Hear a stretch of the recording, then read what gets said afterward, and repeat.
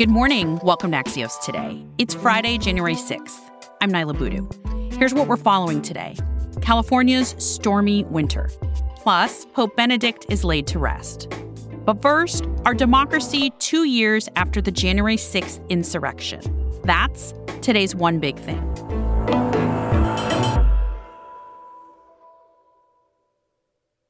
Representative Kevin McCarthy lost a stunning 11 rounds of voting for the House Speaker position this week, and there's no end to the standoff in sight.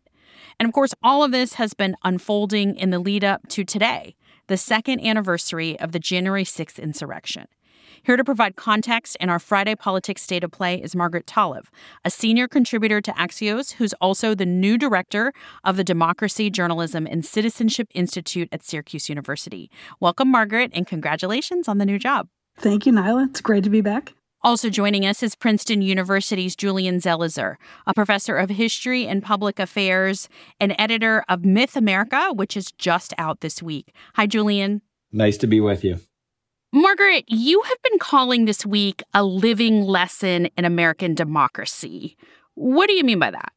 It's really everything you could hope to understand about how Congress works, about the divisions within the Republican Party, and a touch back to the World War I era and all the way back to the Civil War to really understand the threads, the power struggles, and the potential outcomes coming out of this week.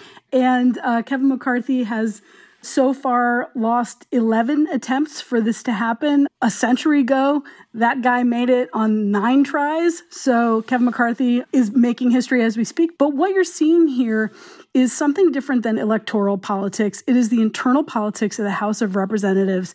And it is about how essentially 5 guys can hold off the will of the majority and the profound impact that could have on weakening the future of the House speakership. And I think the way we've been covering it and the way people are watching it is to say, Kevin McCarthy has no way out. He's completely trapped. But of course, that's not true either. He does have a way out. The way out, if he really, really, really wants it, is to cut a deal with Democrats. But that would be so politically flammable, it could almost instantaneously end his speakership. And I don't think it's a crisis yet. But in a few weeks, when the debt ceiling runs out, it's going to be a crisis. This needs to be resolved pretty soon.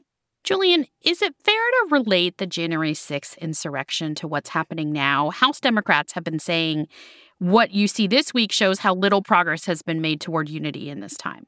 Well, I think part of this is a reflection of changes in the Republican Party that have been taking place really for decades. You can date it back to the Tea Party. You can date it back to Newt Gingrich in the 1980s and 90s. But it's been a shift to a much more extreme and aggressive form of partisan politics where there really aren't many guardrails to what's permissible. And I think what we're seeing now with this small group is the latest incarnation of an even more extreme version of how Republican politics will work. And so in that way, it's connected to the same Republican Party that brought us not just January 6th, but the entire effort to overturn the election. And many of the people who are part of this group of 20 are election deniers. They were staunch supporters of Trump. They were part of that same cabal that came of age in the last few years. And Nyla, it's the 2-year anniversary of the January 6th attacks. And even on the eve of it, you saw Donald Trump through his Truth Social posting a mocked up photo of himself in the role of House Speaker, sticking his tongue out and waving his hands. The ultimate trolling, not just of Kevin McCarthy, but of the entire political establishment of the United States. Margaret, what does that mean for the House of Representatives going forward? You mentioned, for example, the debt ceiling. I think that's the big unknown. The rule changes that Kevin McCarthy has agreed to, if he ascends the speakership, what will happen will weaken his ability to suppress a real right flank minority. When the U.S. runs out and the debt ceiling needs to be raised again, there could be a instant vote to hang his speakership in the balance before a willingness to raise the debt ceiling. So that could be the era that we're entering. And I think the question is it worth it? And I think the second question is, if not him, who? Julian, what do you think we can learn from history in terms of what you're going to be looking for as we think about the House coming back again at noon today to do this all over again. Well, I think the giveaways are important. Meaning if McCarthy does get the speakership, but the cost is to weaken the speakership as an institution. We've had this happen before. In the early 20th century, there were reforms in 1910 and 11 that weakened the speaker. And for decades, the speaker is a much more marginal figure than they've been since the 70s and 80s. So I'm just curious how much giveaway there is in terms of the institutional clout of the speaker. And the second is it comes back to the electorate. Is there any shift in voter preferences or any indication in the polls that the voters in some of these districts care about what's going on? And if there's no indication this shifts the game, that's a big problem. Ultimately, it's a bottom-up solution that's going to be needed to get back to a more functional moment in American politics. Princeton University's Julian Zelizer, professor of history and public affairs. Thanks also to Margaret Talev, an Axios senior contributor. Thank you. Thanks for having us. In a moment, a major storm hits California and other headlines. Welcome back to Axios Today. I'm Naila Boodoo. A few other stories for your Friday now.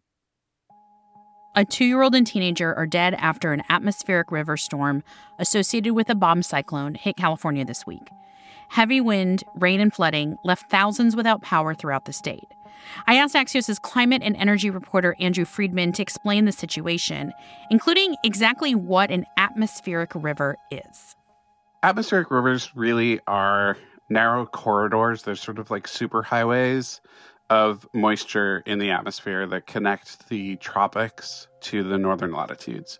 So they transport a huge amount of moisture from the tropics to northern areas, sometimes as far north as the Arctic. You know, we think of California as being in a long-term drought, and they still are, but they're not in a soil moisture drought so much anymore because they've had a couple of big storms.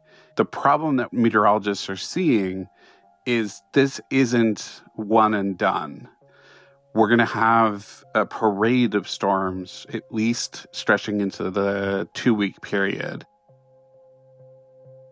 President Biden is headed to El Paso, Texas to visit the U.S.-Mexico border this weekend, his first visit as president.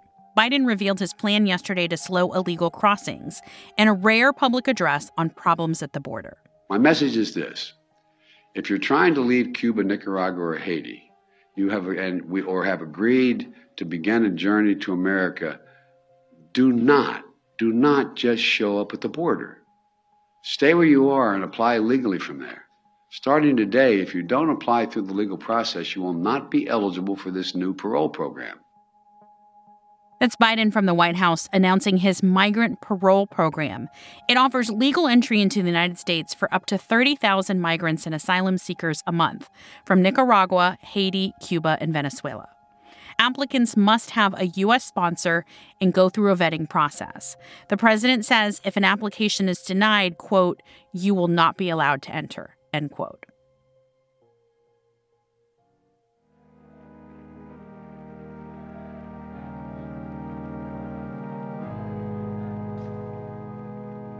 And one more big moment from this week, a final farewell to Pope Emeritus Benedict XVI. The oldest pope in history, he retired in 2013, a first for a pope in modern history. He was laid to rest at the Vatican yesterday. Pope Francis presided over the funeral with thousands gathered to mourn. The former pope passed away at the end of December after falling ill. He was 95. That's all for this week. Axios Today is produced by Fonda Mwangi and Lydia McMullen-Laird. Our senior sound engineer is Alex Sugiura. Alexandra Botti is our supervising producer. Sarah K. Leningu is Axios' editor-in-chief. And special thanks, as always, to Axios co-founder Mike Allen. I'm Naila Boodoo. Stay safe, enjoy your weekend, and we'll see you back here on Monday.